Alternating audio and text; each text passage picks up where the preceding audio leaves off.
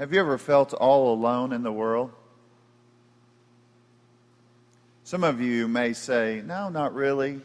I haven't really felt that way. Some of you may have forgotten those feelings. Maybe you had a time where you were in school and you said, I just don't have any friends. Nobody cares about me. Or I have no place to go. Maybe you felt that way. Maybe forgotten that you felt that way. Maybe you feel like that now. Maybe you feel that way even though you have a lot of people around you. I mean, that's the reality. Sometimes people feel that way even though they have a lot of people that love them and that care about them. And they are somehow kind of blinded to that reality. Maybe you felt that way because you really have never had anyone that you could count on. I mean, there are people in this world that think, like, I'm displaced. I don't have anyone I can count on. There are people that have left their country and gone to a place where they knew no one, and they were all by themselves. I've listened to, I regularly listen to the podcast called How I Built This. And in that podcast, there'll be people sharing like how they started a movement or built a company or just did a number of things that kind of stood out. And this guy interviews them. And sometimes there will be someone like that where you think that they grew up without any concept of having any sense of stability. But there are some of us here that maybe would say, I've never felt that alienated.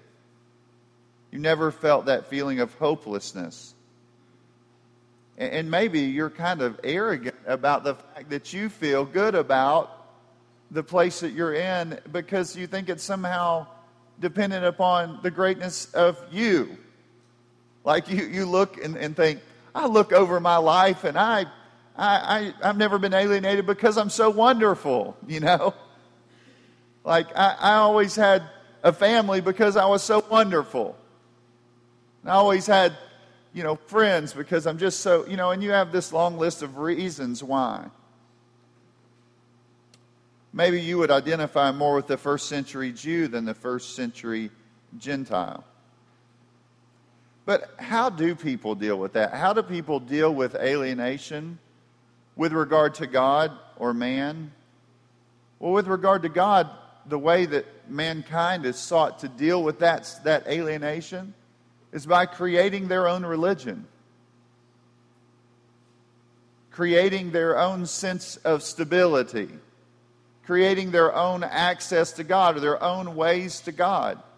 That's how humanity does it. And I do remember, and I've mentioned a couple times to you, the reading a prayer from someone, like in the ancient world, and they are, and really from the Mesopotamia, that era, and they, in their prayer, they're like, I know there's a God.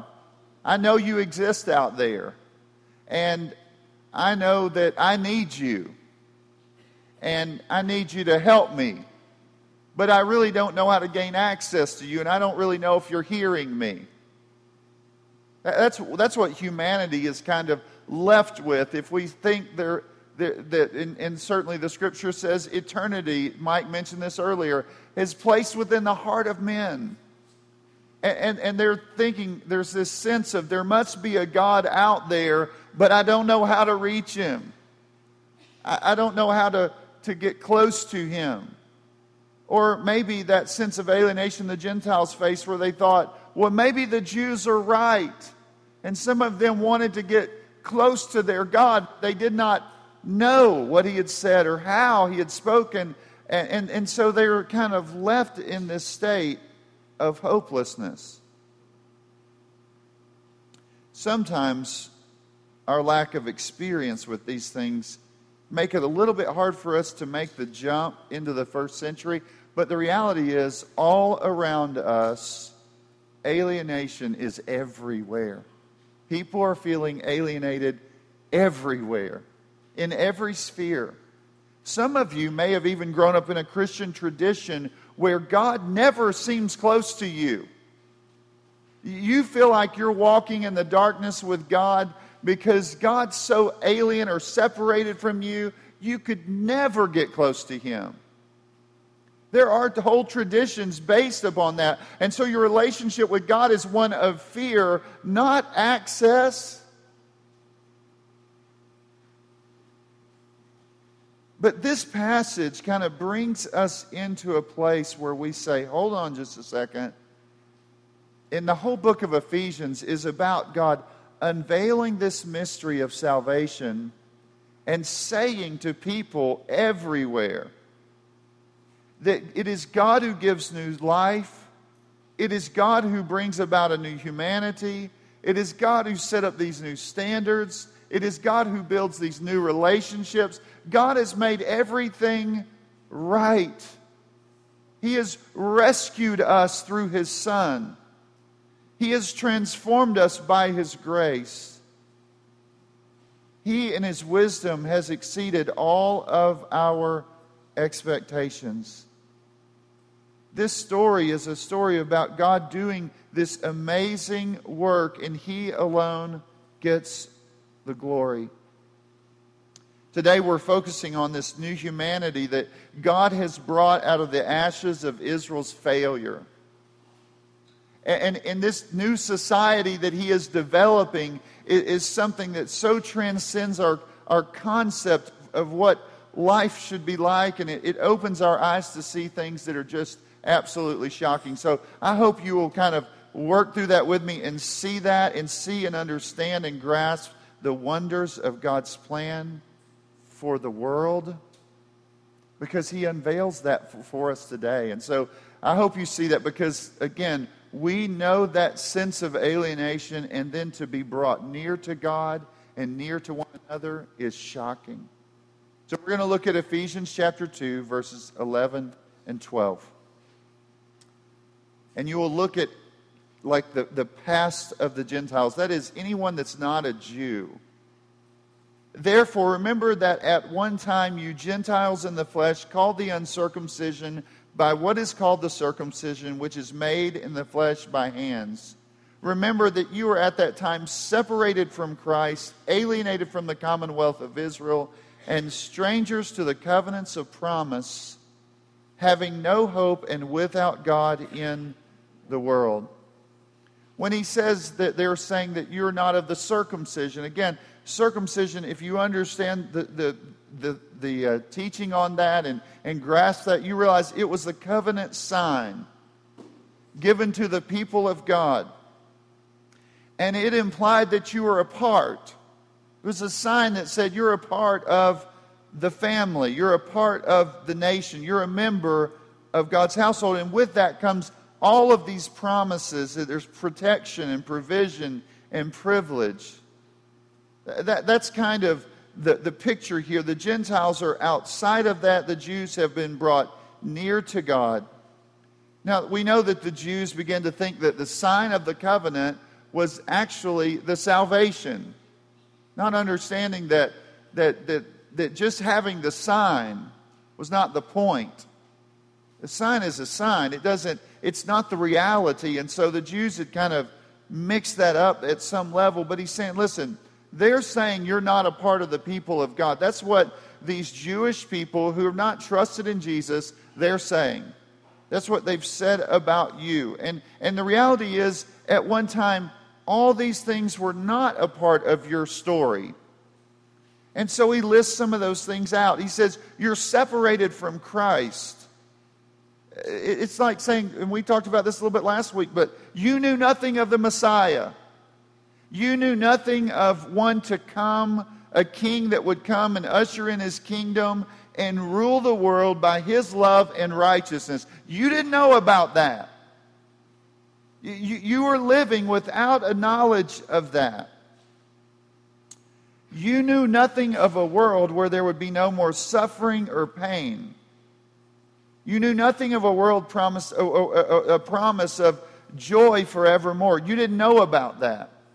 He says, you were alienated from the commonwealth of Israel. It's and strangers to the covenant of promise. It's saying, you were not a member of this nation that had like very clear understanding from God about everything with regard to life. And God had explained so much to them.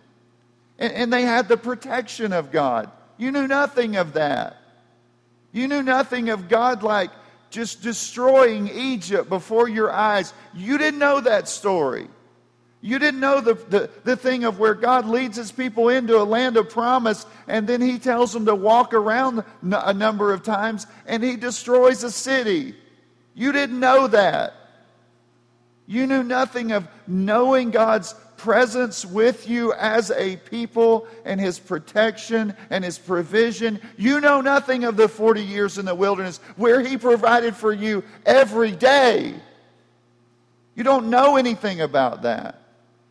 You don't know what or at that time you didn't understand that. You didn't understand this promise that everything was built upon, that God would make a people and give them a place and rule them with His blessing. You didn't know that. You were in a state of no hope. You were without God. You were left to yourself to make up your own version of God. You had to create a God. You had to craft Him in your image. You had to design Him and design worship to Him in your own way. You were walking in the darkness, but your heart was still longing to worship, and so you created a God that didn't exist. You bowed down to Him. Some of you sacrificed your children for this God. That's where you were. But then He says, but now there's a bridge. There's a bridge that has been made. A bridge that would never be torn down. A bridge that it was made so that you could have oneness with God and with all of those who would put their trust in Him. A bridge that would allow enemies to be friends. A bridge that reconciles our vertical relationship with God and horizontal relationship with one another. A bridge has been built. You were over here without hope. Standing on the other side, you were on the island of despair and brokenness and lostness and darkness and just horrendous things are there. And God built a bridge. And the bridge took you into blessing. And so your past is in this state of total darkness, and your present is now in the glorious light, and the road there, the way there, it's this narrow way. It's the way of following the Messiah, of trusting in Him. But now there is, again, just for you to remember, Gentile people, there's a bridge. It has opened the door to the nations. But now in Christ Jesus, verse 13, you who were once far off have been brought near by the blood of Christ. You who were separated. You who were in an alien land. You who were dead to spiritual things. You who were outside of any hope and any promise and any security. You who were far off have been brought near by the blood of Christ. What's he saying? What's he saying here? He is saying that Christ's sacrifice has opened the door to God. Not your sacrifice, Gentiles. Not your man-made religion where you do all these things to reach God. That's not the thing. That's not the gospel. Gentiles, you created a man-made religion that allowed you to climb to a God that you did not know and create all these standards for this God you didn't know and offer up food and build little temples and all that stuff. And this is the story. God built the bridge. That's the gospel. You didn't build it. God built it. And God built it through the sacrifice of His Son. Christ's blood, His sacrifice, has opened the door to God. Jesus is the final sacrifice. When He was on the cross and He said, "It is finished," the veil of the temple was torn in two. What did that mean? It meant access. Your sacrifice didn't open the door to God. His sacrifice opened the door. Access was granted to all who entered in to the blessings of God through trusting in God's Messiah, the Lord Jesus Christ.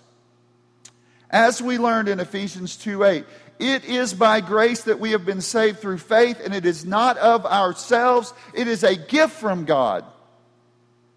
So in your past, you are in a state of alienation. You are in a state of blindness. You are in a state of despair. You are in a state of darkness. You are in this horrendous state. And now, a door has opened up. A bridge has been built. And you walk into the from darkness into light through that bridge, which is Christ. Verse 14, 15, and 16.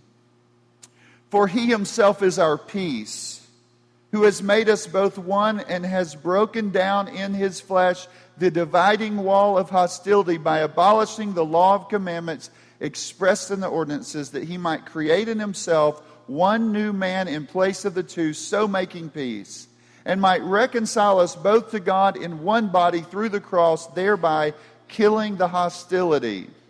If you were to study your Bible and you started with the promise that God gave to Abraham and to his offspring, He said, and to Abraham, He said, "I will make a nation of you, and I will give you this land, and you will experience my blessing."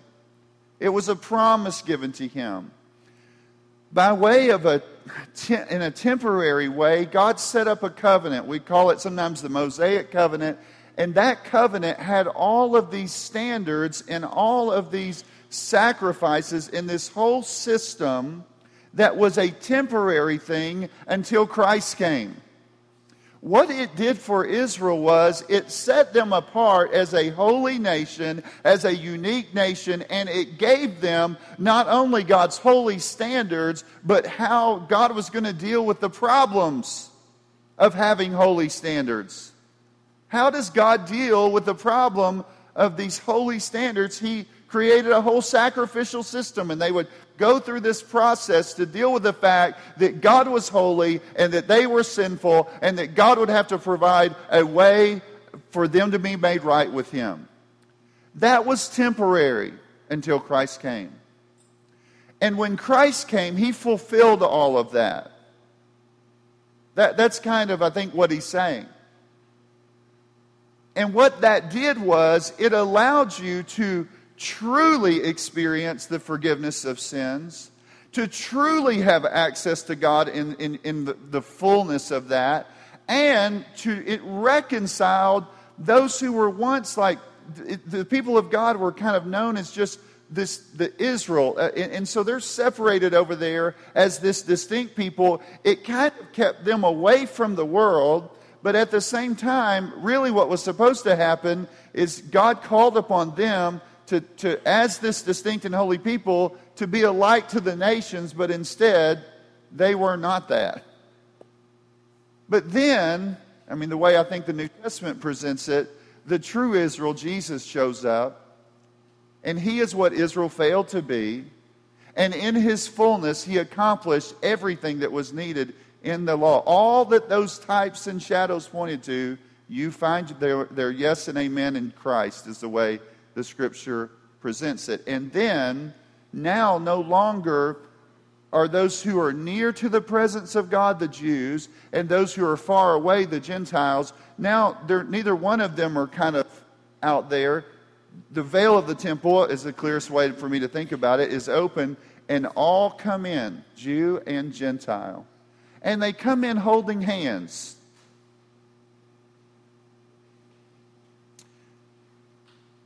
Those who are alienated have been brought near. And when they're brought near to God, they are brought near to one another. You know, some people in the church are constantly almost, I don't know, they have this tendency to almost act like, well, we are in this place and y'all are in this place, almost as if like somehow some people just aren't as good as others, kind of. And you want to say, hold on a second, have you studied the Bible? Do you understand the cross? The cross says the most religious and the most irreligious person is damned standing on their own. And Christ has offered a way. He has bridged the gap between sinful humanity and God, and He has brought together sinful humanity with one another. And He's created this new society, this new humanity. Verse 17 and 18, and He, speaking of Jesus, came and preached peace to you who are far off and peace to those who were near. What's He saying? He's preached peace to the Gentile and peace to the Jew, for through Him we both have access in one Spirit to the Father. So Jesus, of course, he certainly, we see in the Gospels that Gentiles are coming in. But we also see at the end, when Jesus is resurrected, he speaks to the disciples and He says, but you will receive power when the Holy Spirit has come upon you, and you will be my witnesses in Jerusalem and in all Judea and Samaria and to the ends of the earth. What's He saying? I'm going to send my messengers to preach, not just to the Jewish people, but to the Gentile people, and there will be a gathering of both Jew and Gentile together, and we'll call that the church. Christ's body, the one new humanity, this new society of people, composed of Jew and Gentile, all gathering around the fact that they are walking together to Christ and experiencing access to God. So here was your past, separated, alienated. God built a bridge, which is Christ. So how does that change the present? How does it change the present? Like when you're sitting here this morning, you're thinking about it, you're thinking about the body of Christ, you're thinking about yourself individually. How does that change the present? Because in the first century world, a lot of the Gentiles might think we are second-class Christians, you know. Some of you in here might say, well, there's different classes of Christians, and if God were to show up today, He would say, let me put you in this class, and you in this class, and you in this class. No, He's saying, what do we do? What are we going to do with the present? When we're speaking of these, really you could say the Gentiles, you would not initially think, oh man, how wonderful it is to see them coming in. Some of the Jewish Christians would have been like, good night, are you serious? Those people? So then you are no longer strangers and aliens, but you are fellow citizens with the saints and members of the household of God, built on the foundation of the apostles and prophets, Christ Jesus Himself being the cornerstone, in whom the whole structure being joined together grows into a holy temple in the Lord. In Him you also are being built together into a dwelling place for God by the Spirit.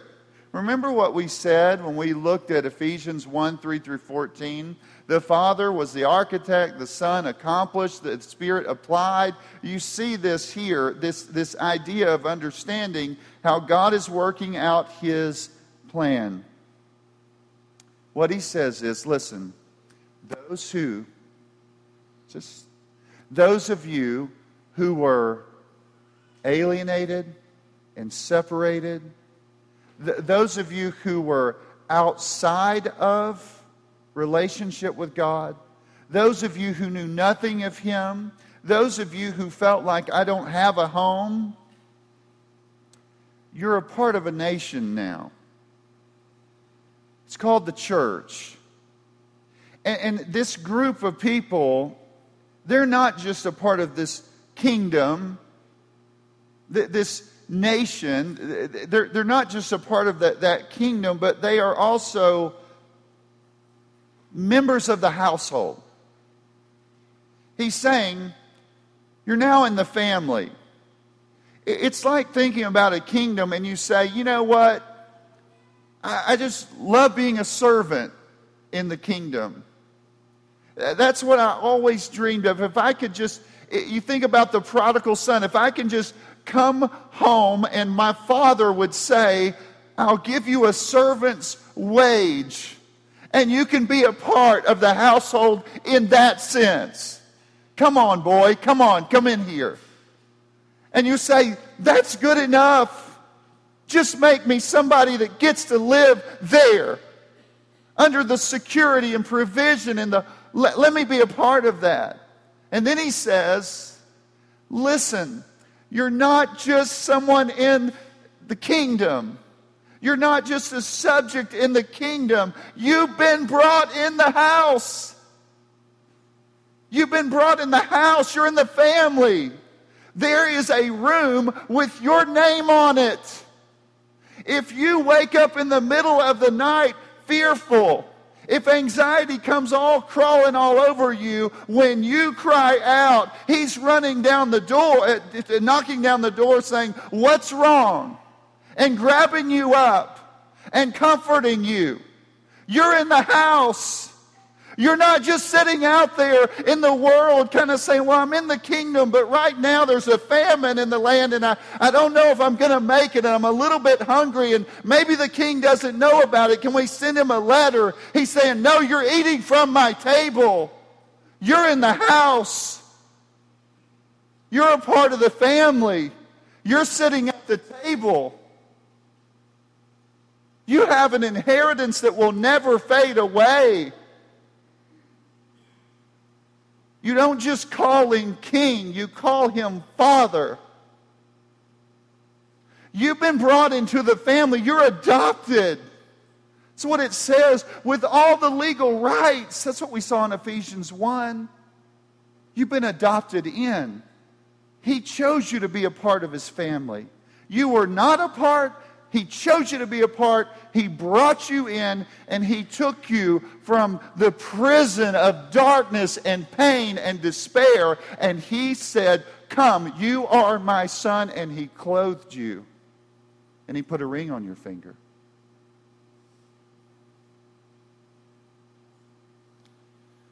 You're in the household.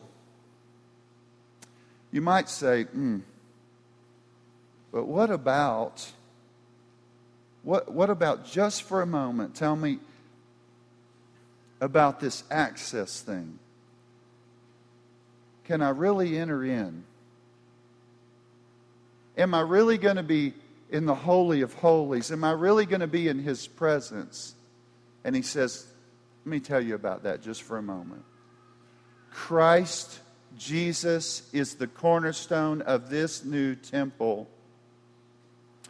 This temple is built upon the foundation of the apostles and prophets, and you are joined together. That means you are the temple church. The presence of God resides with you. In the past, you were alienated. In the past was darkness. In the past was shame. In the past was no acceptance. In the past, you were trying to figure out how to worship a God you did not know. And then, in his grace, a bridge was built. And you, Jew and Gentile, you come running in together. And you don't just get brought into the kingdom as a subject, but also as a member of the household. And you're eating at the table. And just in case you don't really understand this, God is building his presence through his people. He is dwelling with them. He is working out these marvelous things in their lives. They are dwelling with Him now, presently, with God. What does it say to a Gentile? It says something like, once I was lost and now I am found. Once I was blind, but now I see. Once I was deaf, but now I can hear. Once I was in darkness, but now in the marvelous light. Once I had no family, but now I'm a part of the family of God. Once I was outside of His presence, but now I'm in His presence. God's saying, I created a new humanity, a new people from every tribe, tongue, and nation. How did those people respond? In the book of Revelation, and they sang a new song, saying, worthy are you to take the scroll and to open its seals. For you were slain, and by your blood you have ransomed people for God. That means you have satisfied the wrath of God. You purchased them out of darkness and brought them in. You did that. And you have made them a kingdom and priests to our God. And they shall reign on the earth. Then I looked and I heard around the throne the living creatures and the elders, the voice of many angels, numbering myriads of myriads and thousands of thousands, saying with a loud voice, worthy is the Lamb who was slain to receive power and wealth and wisdom and might and honor and glory and blessing. And I heard every creature in heaven and on earth and under the earth and in the sea and all that is in them saying, to Him who sits on the throne and to the Lamb be blessing and honor and glory and might forever and ever. And the four living creatures said, Amen. And the elders fell down and worshiped. And the people here say what? Amen. Father, we thank You for this day. We thank You for these glorious truths, too much for us to even take in. We thank You for access. We thank You for this new family. We thank You for the glorious things that You are accomplishing, even when we can't see it all. Even when it looks so bleak at times, even when we feel like aliens and strangers. May we trust that we have been brought near by the blood of Christ, and the gates of hell will not overtake it. In Christ's name, amen.